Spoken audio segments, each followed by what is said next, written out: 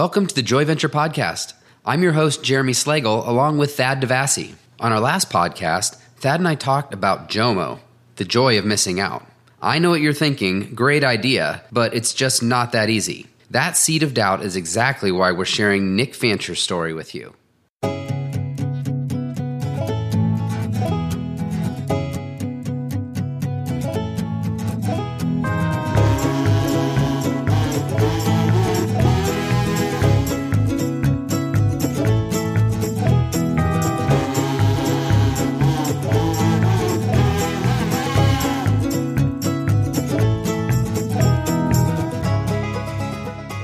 Nick is an accomplished professional photographer with a distinctive style. He's written 4 books on his approach to lighting and keeping things nimble. His subjects range from Hollywood's elite and athletes to rock and roll bands and CEOs. And along the way, he gained a social media following that many would do anything to have. Then he turned it all off, for good, and went against conventional wisdom that says small businesses and entrepreneurs need social media. Nick shares why this was important for his business and critical for his own well-being. This is Nick Fancher on the Joy Venture Podcast. Nick, thanks for inviting us to your studio. Yeah, man. Thanks for coming by. Thank you. This is beautiful. New digs for you. How long have you been down here? I've been here since beginning of September last year. So what is that? Six months or so, something like that. Okay. Yeah. And this is the old Seagraves fire engine factory, and they've kind of the Fortner family has kind of taken it, and they're repurposing it for lots of creative folks moving in here, down here. I know got some designers and some printmakers and all sorts of really cool stuff happening down here. Yeah, and they did a great job retaining kind of the magic of the space, because I know that there's other shared workspaces here in Columbus where it used to be old warehouses, but I feel like a lot of the character was stripped away and like cubicles were put up and whatever, but this still feels very much like the original building, and it's just really good vibe in here. Everyone that comes here is like so stoked to see the space restored, and it's a good vibe just to come to work to every day. Yeah. I bought a copy of your Studio Anywhere book, and I really love it. It's what I love about it is that it makes photography accessible to people in a way that I don't think people thought it was able to be done. Now, part of that technology is caught up. I mean, when I started doing photography, it was film, but with the advent of digital, and then now with the opportunity to be able to get much more powerful hot shoe flashes and in just pocket flashes and stuff like that, it's led to the opportunity to, for a lot less overhead, be able to learn some tips and tricks to shoot anywhere. And one of the things I really love, and I picked this up today, and I just kind of flipped to the first page, but I love the dedication. It says, "This book is dedicated to anyone starting with nothing. Let no one tell you that you can't create your own path or that you need to follow a certain formula to achieve success. Rules are constantly being broken, rewritten, and broken again. Enjoy your journey." I mean, that's my path kind of summarized, you know what I mean? Being told in school, whether explicitly, implicitly, like you need the studio, you need this lighting rig, you need whatever. There wasn't a resource to say there's other ways to do this, or it's okay to be different, or whatever. Since I wasn't in New York or LA, since I didn't have a commercial degree, since I didn't have the opportunity to assist people in that field, I didn't see what all my options were. So, I mean, I'm just kind of on the outside trying to guess or like Google stuff. There just wasn't the access to information like there is now. You know what I mean? Even Midwest Photo, who's a major, amazing resource here in Ohio, was much, much smaller at that time. Mm-hmm. And so I just kind of had to make it up as I went.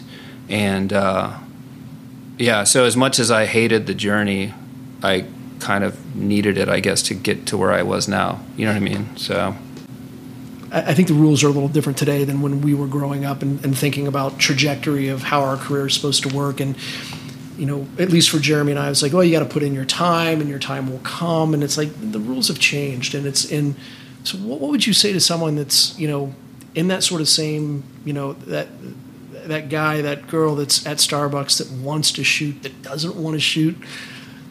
They want to shoot your shoots right now, and they can. And what advice do you give them, beyond go take the crappy shoots that you don't want to do because you need to get paid and you need more, more in your portfolio? What else would you tell them about how did I get here? Because this is about rolling up your sleeves and doing the hard work and doing that uncomfortable thing. I'm an introvert by nature. The idea of like pursuing and shaking it down to like make this thing happen. How did you do that? Yeah, I don't know. I mean, everyone's different, and my advice is going to be different than someone else because I'm an introvert too. And so, I mean, even when I started photography, I didn't really know how to approach photographing someone that I thought was interesting. It was easier just to take like self-portraits or whatever. So it took a while for me to grow in confidence about that. But I mean, I don't know. I mean, everyone's gonna have to figure out what they want to do. Like, if they want to do, I know a lot of people will tell me they want to be a fashion photographer or whatever. I mean, that's like saying I want to win the lottery. It's like, I mean, that's all well and good, but I mean, your odds are about as good as someone who wants to be a professional model. You know what I mean? Or even a fine art photographer. I remember that in school. It was just like where you want to just make your art full time. It's like there's probably 50 people in the world that can do that exclusively. Mm-hmm. I mean, even the editorial photographers that like I look up to, they're doing a lot of commercial work. They're shooting like healthcare companies and like headshots and whatever. That's not going on their website. Yeah. I'm doing that stuff too. That's not going on my website. Like the stuff that's on my website is largely stuff I did on my own, for free, with friends or models, people that I thought looked interesting, that I initiated contact with, and like, hey, I have this idea, like, just sit for me. And before, and back up a bit, even before I did that, I needed to know that I could do the technique. I would practice a technique on like a bottle of cologne or a flower or something before I had someone sitting there for me, because I felt the pressure of them waiting and watching me fail over and over again. I didn't want that pressure, and so I would just practice and then get it figured out on a flower, then bring in a subject and have them sit, and I would take 5 shots and be like, oh, that's it, thank you, and like let them go. But I didn't even have the confidence to like push till they're uncomfortable. I still don't really. I mean, that's a muscle I still have to develop. And like I'll assist.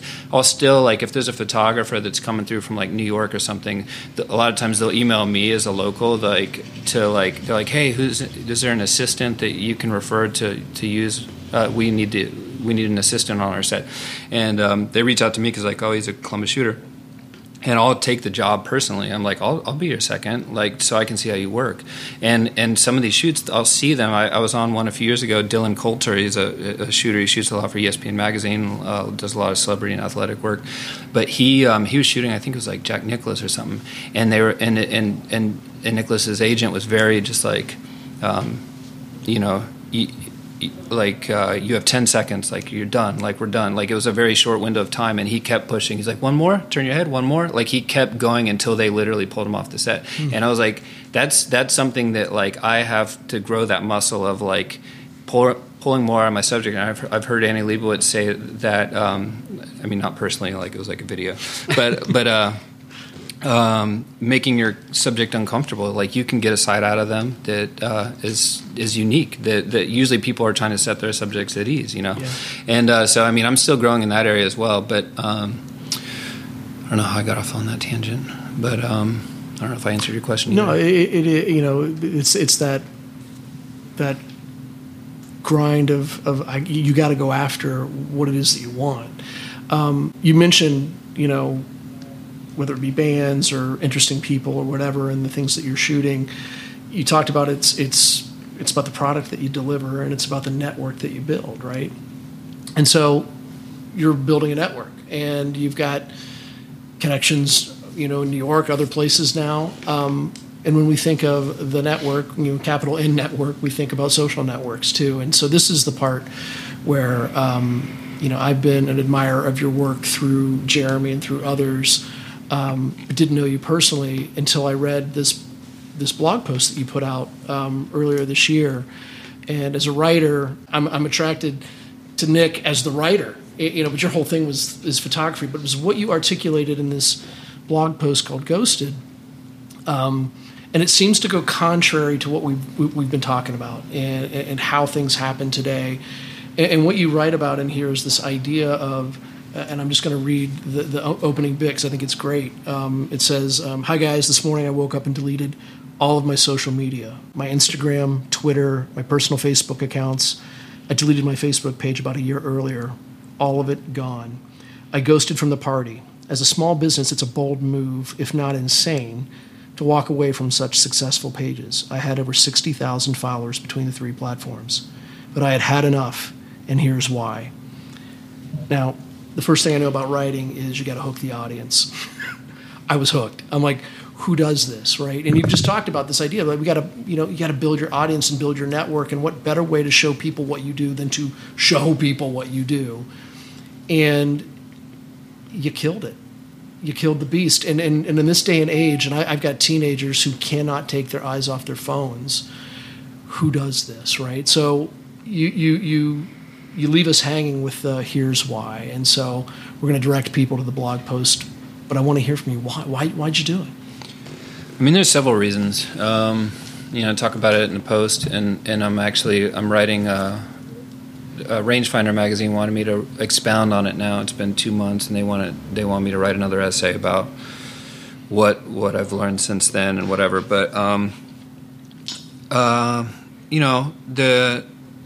try to figure out how to summarize it. The one reason was just I had a lot of anxiety over it, and at first I didn't have that. I mean, years ago, I had Facebook group, business page on there.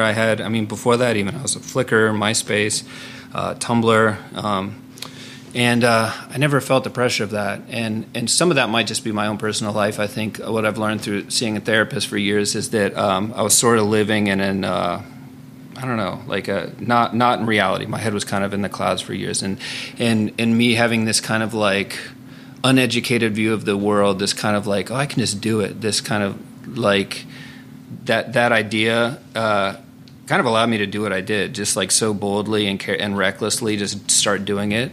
And now, as I learn more of the stakes, I realize I'm kind of like walking on a high wire without a net or something. Mm-hmm. And so I've gained perspective in the last couple of years, and I think that partially led to like this, like, oh man, I'm like doing this. I have like a mortgage and kids in school and like a studio rent, and like I'm paying for everything myself, freelancing. Like that's a lot to lose. You know what I mean?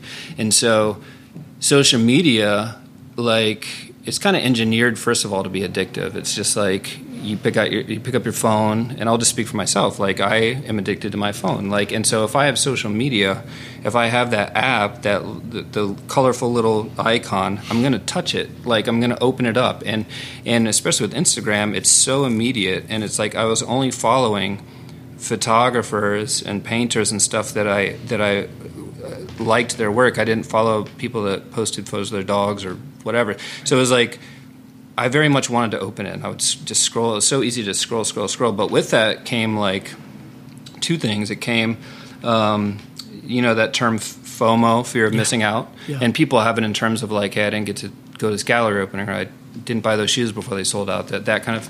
But I had it in terms of like the photo industry. Oh man, that job went to that guy. Oh man, that client used me for 5 years. Why'd they use them? Did I do something wrong? Like, or maybe there's taking their brain in a new direction. But like, I was gleaning information from these things, and making like judgments, like, oh man, I must have failed, or like whatever. And it pushed me to work harder, which I guess is good. But like, my wife can attest, like I was losing my mind. Like, I was kind of losing my mind. And it wasn't like trolls, because I've dealt with trolls for years. I dealt with trolls before Instagram. Like, I can take a troll, like, in stride. So it wasn't that, you know what I mean? And it's funny because Instagram, if someone has something negative to say, they usually don't say it. They usually just keep silent. Usually it's just you're only getting emoji comments, and like, you know what I mean? So you're not really getting anything bad, but you're not getting anything of substance either. Sure. You're just getting like dead. someone just writes dead or just writes like a skull emoji or a fire emoji or like, and it's just like reduced communication to emoji speak. You know what I mean? And so I realized, even though it felt good to open and see like 1,000 likes on a photo, I realized like it's not communicating anything. Do I need this? And I think for years I did. I think for years I needed that affirmation. I needed those little dopamine hits to like feel like, okay, my stuff is good. Like the world's telling me I'm good enough. Like whatever I didn't get from my parents growing up or whatever, like I feel validated finally. You know, so for years I think I needed that. But once I started actually assessing like everything and realizing, okay, now I've passed a hump and I've gone over the hill, and now it's causing me more harm than good. Like the only engagement I'm getting from this, besides emoji speak, are people who want to ask me how I did a technique or want to like collaborate. It's not clients. The reason I got on this in the first place was marketing myself, trying to get clients to hire me. Yeah. And so if that's not coming from this, why am I wasting hours a day, you know? And so, you know, I started running numbers. I mean, I started doing a few things. I started running numbers, first of all, like, okay, so if I'm on here 2 hours a day, you know, that's 700 something hours a year. You know, like how much work can actually trace back to social media? Like how many clients are finding me and hiring me a year? You know, I can't exactly quantify it, but let's call it $10,000. It was probably less than $10,000 worth of work, but let's just call it $10,000. So do all the, you know, at 750 hours, you know, it's like I think around $12 an hour or something like that is what I'm netting from my investment. And I was like, at that point, I'd be better off going back to Starbucks because then I'd have benefits with it, you know? Right. And so instead, like if I took those hours and like I spent half of them just going to the movie, like I'll just work 5 hours today and then I'll go to a movie. And then I'll take the other half of those hours and I'll just like I'll start emailing or texting specific people that have been loyal to me through the years, who have thrown me work, or like we have a good relationship, and just say, hey, let's get lunch. Like, or hey, do you have anything on the pipeline? Like I'd love to work again. Like it's always great working with you. And in the past, you know, 2 months I've been off, I've done that, and I've gotten at least 5 jobs from that. 5 jobs that more than compensate for anything I would have netted from getting discovered, quote unquote, on social media, you know, and reconnecting with old friends, like, hey, let's get lunch. Hey, let's get lunch. I mean, I've had more lunches in the last 2 months than the last 2 years, probably. I don't know if that answers everything. Yeah, it's this idea of you stop feeding the beast, and so. Oh yeah, you were asking me why did I get off social media. Yeah. So the anxiety was the one thing, the lack of like quantifiable like results was one. The other thing I mentioned in it was conversation. I have a podcast as well called Viewfinders, and I chatted with the Italian photographer Sarah Lando, and she brought up a really good point that she put it in words in a way that I hadn't before, was that the algorithm, the way, or just I don't even know if you'd call it the algorithm, but just like the feedback you get from your followers, like you get rewarded with likes if they like something, or it's silence if they don't, and that has this Pavlovian effect where it's like, you know, if I noticed over the last couple of years, like any post I did that had red in it would get more likes. So then I would start using more red in my images, like in the way it was influencing the way I shot. And I know I'm not the only one. You can look through and you can see, quote unquote, Instagram photographers. Instagram photography is like a style now. Like you can see it in magazines. It's seeping out in the real world, but just the way an algorithm or an app is like set up and how it translates to real world, and it's changing image making and art. It's kind of fascinating and scary altogether. You know what I mean? Mm-hmm. But I kind of resisted that as well. I mean, I'm a person that doesn't want someone dictating how I do something. You know what I mean? Yeah. And so recognizing that in myself, I was just kind of like,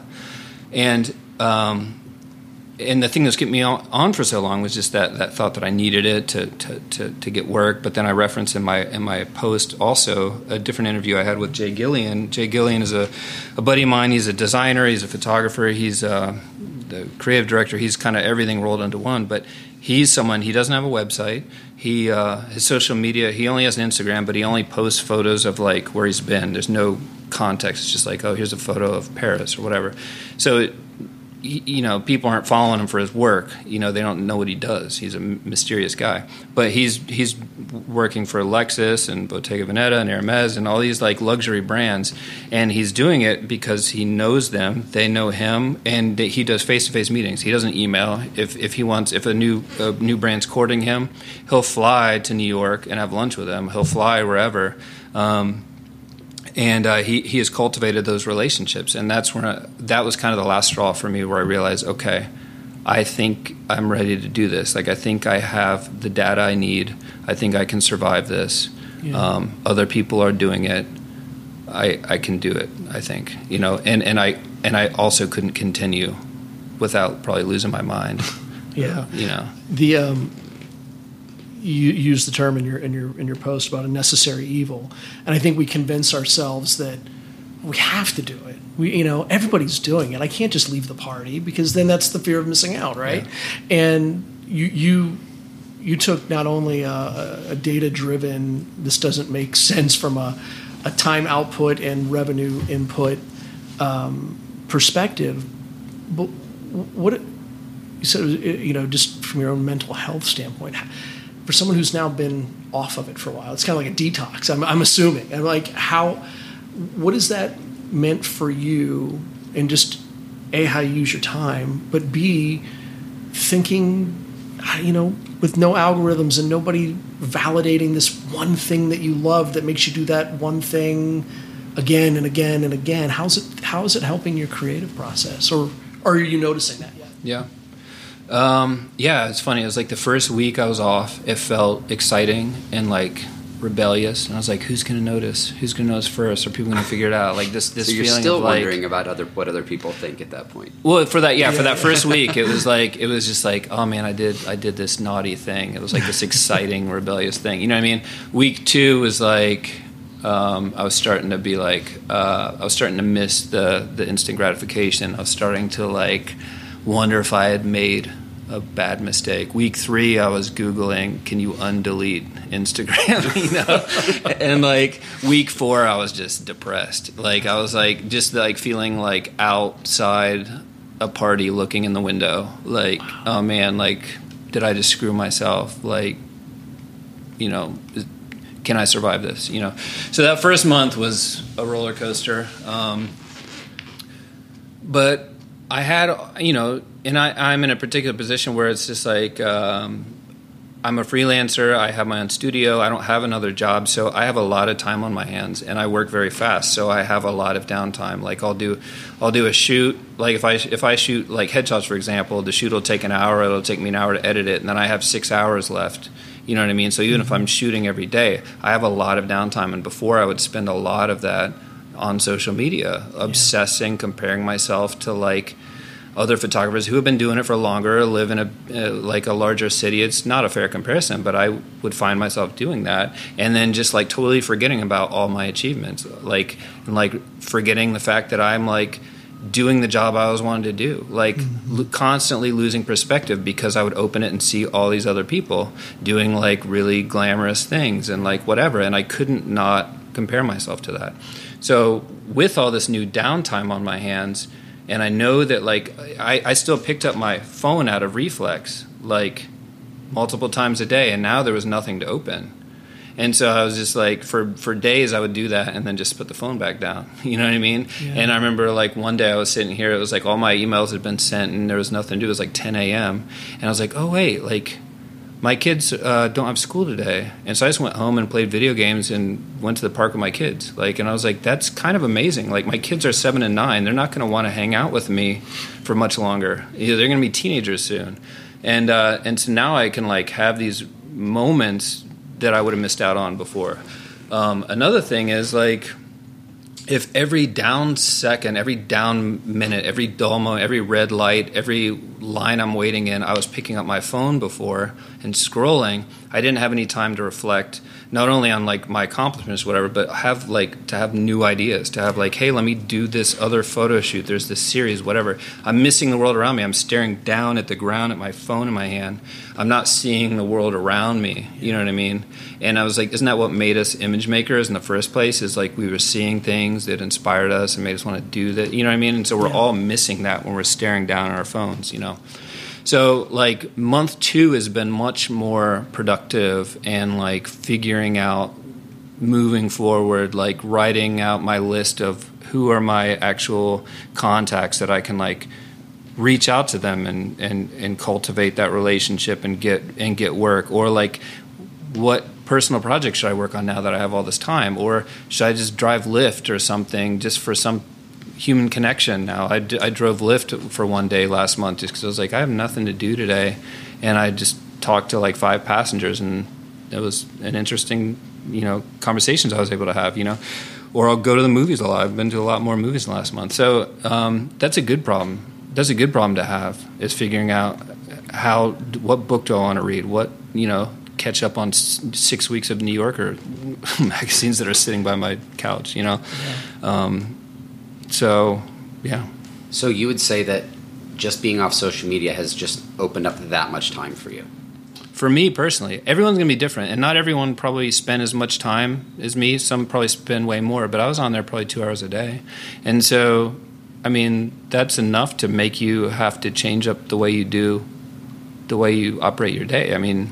And that's 2 hours spread out over a day. That's not like a concentrated 2 hours. Right, yeah. It'd be like 5 minutes here, 20 minutes there, right. Whatever. And if you're anything like me or any other creative I know, those little 5-minute things are derailing you from whatever you happen to be working. And now you've got to take another 20 minutes to get back into the thing that you were doing when you left. I would open my phone to do a thing.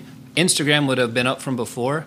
I would start scrolling and forget why I picked up my phone in the first place. Like, oh, I picked it up to write this on my to-do list. And then I put my phone down, and then I remember, oh, yeah, I needed to do the to-do list, so I'd open it back up again. Like, that's what it would... I mean, it was derailing my almost every thought. Every time I'd pick up my phone to do something practical, and it would get interrupted. Yeah, I remember a friend, I don't remember who it was, but it was on Facebook a few years ago, and it was right when... the social media apps were starting to come out. So before you actually had to like launch a browser and go to these things, but now the social media apps, and now you've got the little notification thing right there, and they're coming in and stuff. But I remember him saying something about, I realized I have a problem with my phone when I go to it for something and I realize it doesn't have anything for me, and I'm let down by that. Yeah.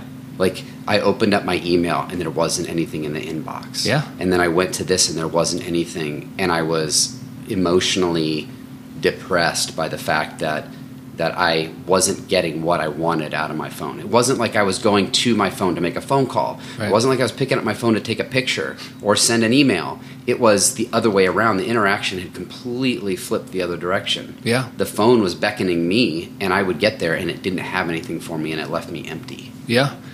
There's a book that I came across called The Machine Stops. Have you guys heard of that? No. It was written in 1909, and it was like, so this is before like airplane, like mass travel and airplane. This is before screens, no TV, nothing like that. And it's only a short story. It's like 60 pages or 80 pages. But the premise is, it's this mother and son communicating through a machine on opposite sides of the world. And all the humans, like no one can go on the surface of the earth. Like, the earth is uninhabitable on the surface. So everyone lives in these pods, just bigger than 5 feet by 5 feet or whatever. These little pods underground, and they communicate through this blue plate, which is basically describing a screen. And they get all their needs through the machine. And so their music, their books, everything. The machine gives them everything, and they communicate to anyone they want around the world through this machine. But the son wants to see the mother face to face. And he's like, I want to see you, but not through the machine. And she's like really annoyed, like, I don't want to smell things. I don't want to like go out and like have to travel around the world to like get to you and see you. Like, the machine gives us all we need. Like, she like resented his request. But finally she decides to make the trip. She travels on an airplane with other passengers and describes, like, I'm like, how did he even write this? How did, like, he foresaw all this stuff? and describes like being annoyed at like other people's smells and sounds and whatever, and like couldn't wait to get back to her pod. You know what I mean? And so just the book kind of just expounds on this idea of like everyone getting all they need, like total isolation, but still this like implied connection. Like they're still like sort of connected. You know what I mean? But the book just blew my mind. I read it just like twice in a row.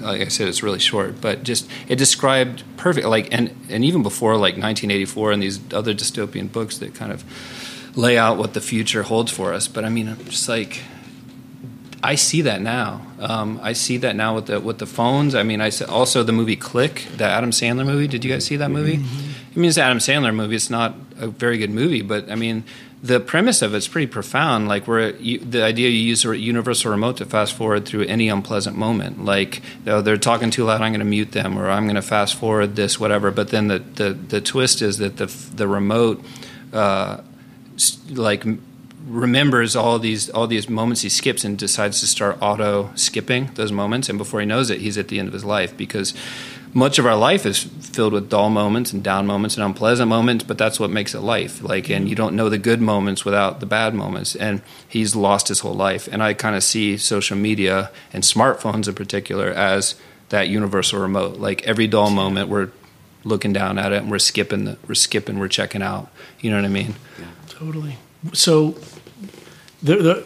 you'd mentioned kind of like who you would choose to follow. I kind of do the same. I have an Instagram account. I follow maybe 200 people ish, and they're artists and they're writers. And the question that comes to mind for me, and I think a pushback. Well, it's one thing to get off or not post anything, but you're an artist and you need that inspiration of other people and see what they're doing to give you inspiration, which obviously is not the case. But I'm curious, where are you turning now to like inspire yourself to like, or where are you pulling inspiration from when before your face was in a yeah, well, I remember back in the day, I mean, it was one of my favorite things to do is to go to the newsstand and flip through the art mags and see like who the new photographers are that are doing exciting things, or who shot this campaign or that editorial or whatever. And I would spend an hour in there flipping through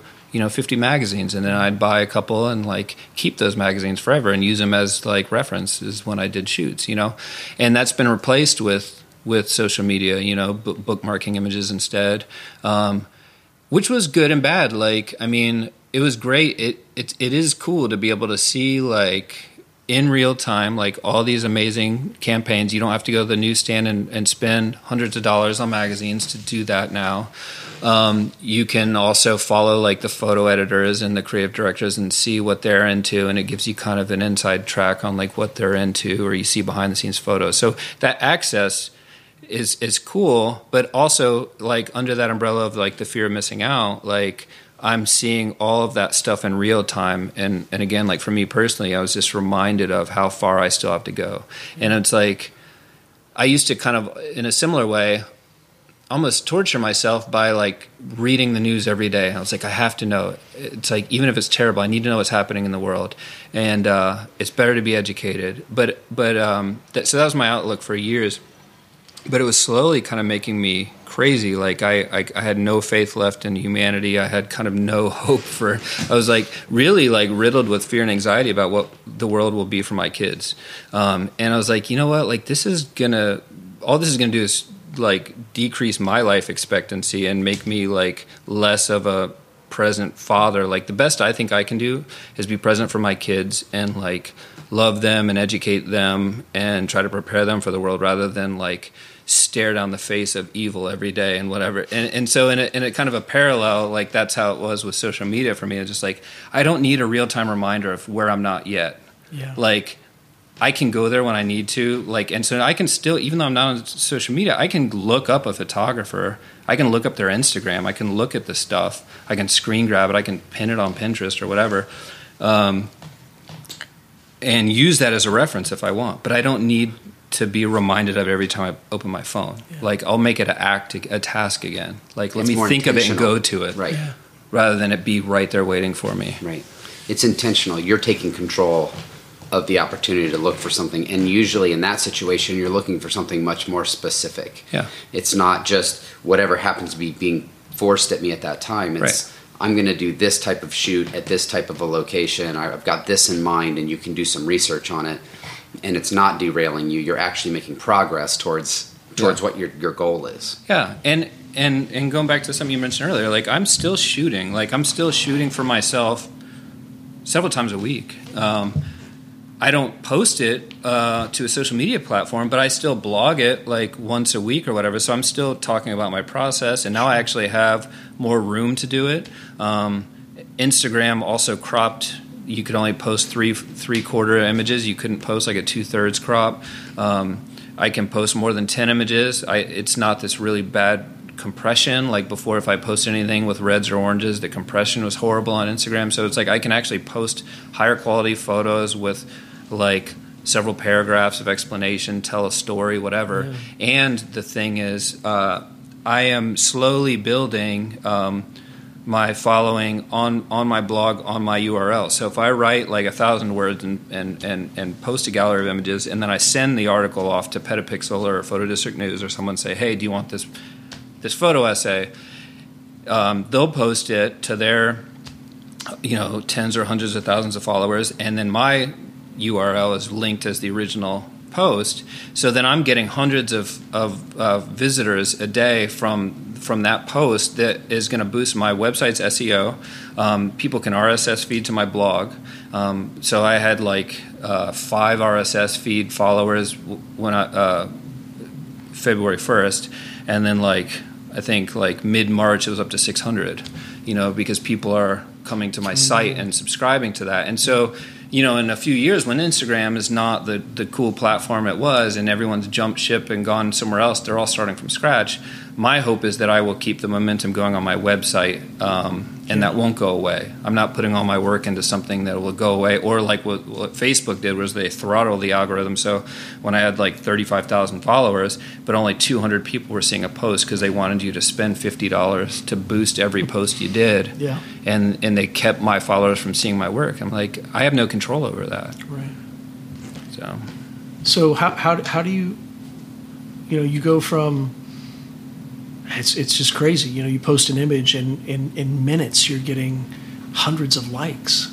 How do you, where I'm curious, and maybe it's not external validation, but I'm curious where you're getting your validation from now, right? Well, you know what? My therapist told me a year ago or two, she said something, and at the time there was no space for my brain to really even understand what she was talking about. But she was like, you need to have something you treasure for yourself. Like, you need to have something that you can hold on to and know, like, without someone else affirming it, like, this is beautiful, I made it, I'm proud of it, and hold it for yourself. And I'm slowly starting to learn that now. Like, so even though I don't have social media open now, if I shoot something, I'll open my Dropbox folder, because I'll dump the images in Dropbox to send to the model.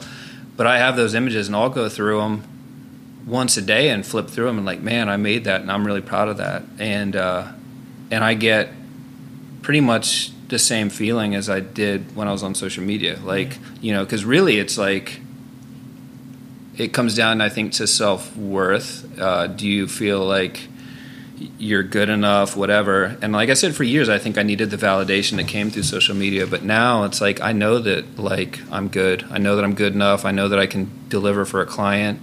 I am proud of what I make. And I don't need that. I don't need that immediacy anymore, at least to that degree. I mean, it still obviously feels good to know that others are thinking about me and whatever.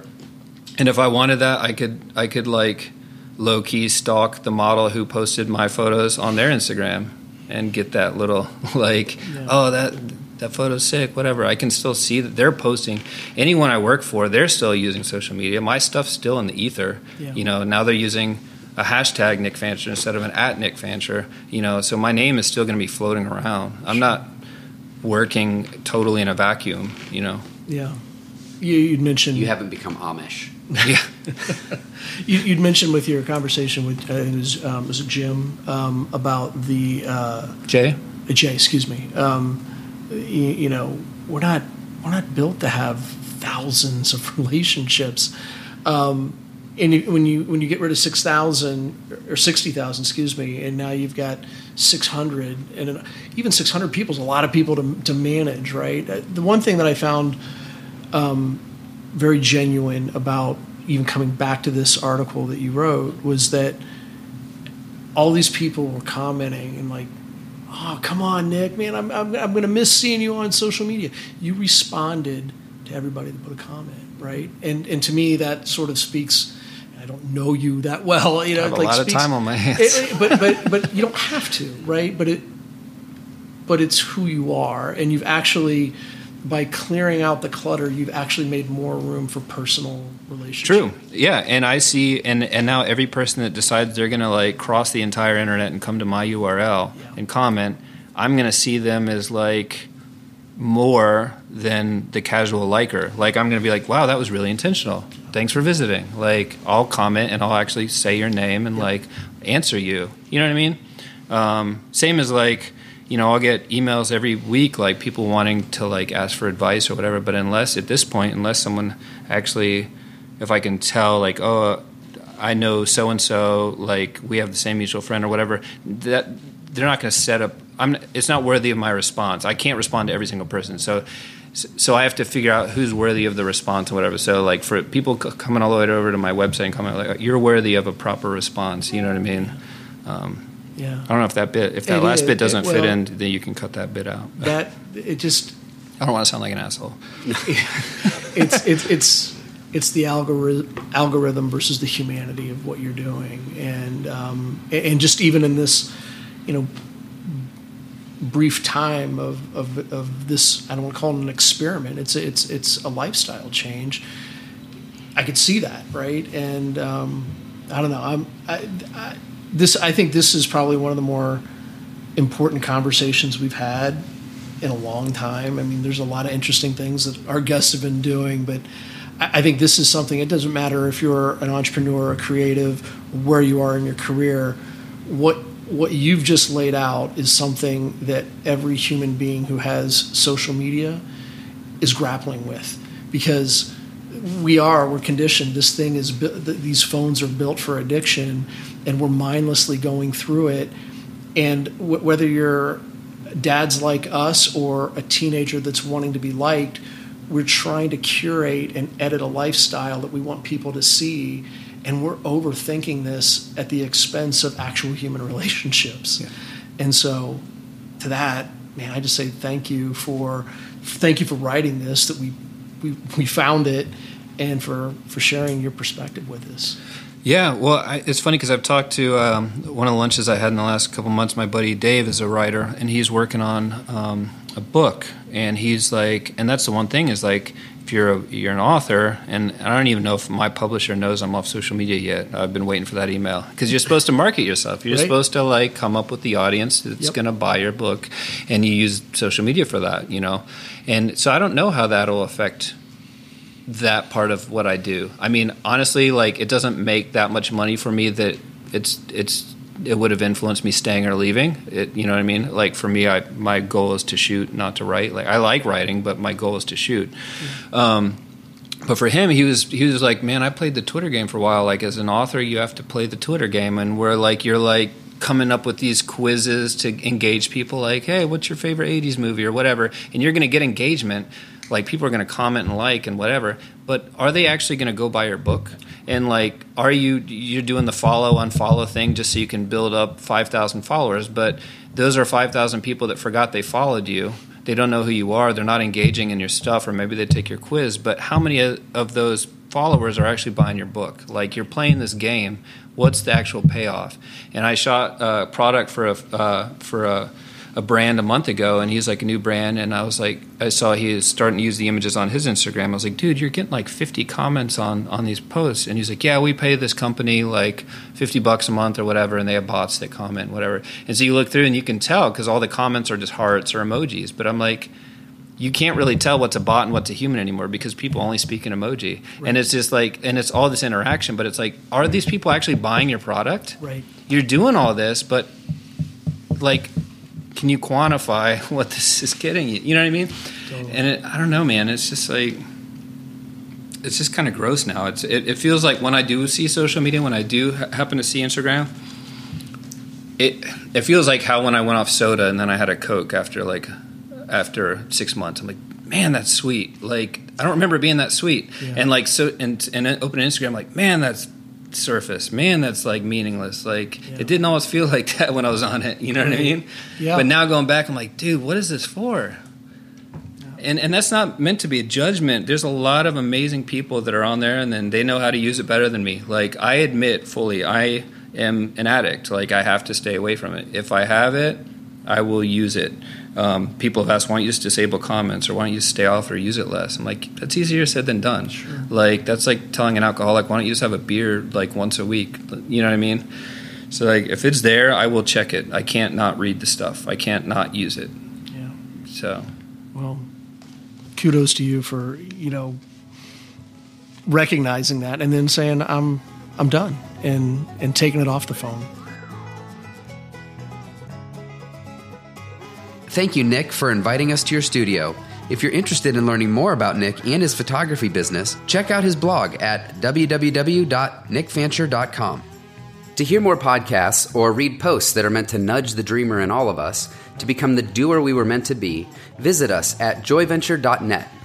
If you've discovered your joy but feel stuck on how best to develop it, you've come to the right place, as that's what Thad and I do for our day jobs. Feel free to drop us a line through the website, and we'll talk. Until next time, remember, never stop discovering. Thanks for listening.